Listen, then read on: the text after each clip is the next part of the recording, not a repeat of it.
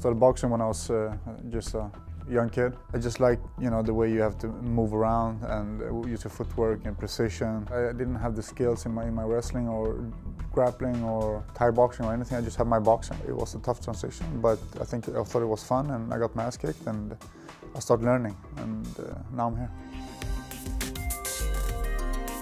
I fought Phil Davis, I lost to him, and I realized quite fast that I didn't have the skills in my wrestling. So I talked to him, and my coach talked to his coach, and we all ended up in San Diego. I didn't just improve in my wrestling, I improved as an athlete, and I realized how hard I had to work to compete against these guys. The thing I learned most about that trip, the first trip down there, was how hard I have to work to be a professional athlete. Been in San Diego now for 5 weeks for this camp, and me and Phil are friends, training partners, and we help each other out. And we're going to do that,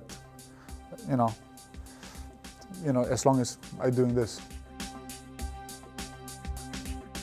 So good to be home and fighting in my hometown. It's a dream fight, and I'm just living my dream right now. My advantage is also the pressure I have. I'll take the pressure to a good thing, and it's an extra burden of expectation, and that makes me better. I don't think about the fight, I just feel relaxed. I'm home. I'm glad to be a part of all this, and actually the fight is, for me, is just my reward. It's nothing I'm nervous about. I'm nervous about the camp.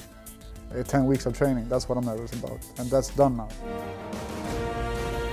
Anthony's a very explosive fighter. He mixes his striking very well. He had a good wrestling base. So he's one of the biggest threats in my career so far. I see the fight going, Anthony coming in strong, want to trade punches with me, and after a while he's going to change his mind, he's going to look for takedowns, and he's going to fail those takedowns, and I'll finish him.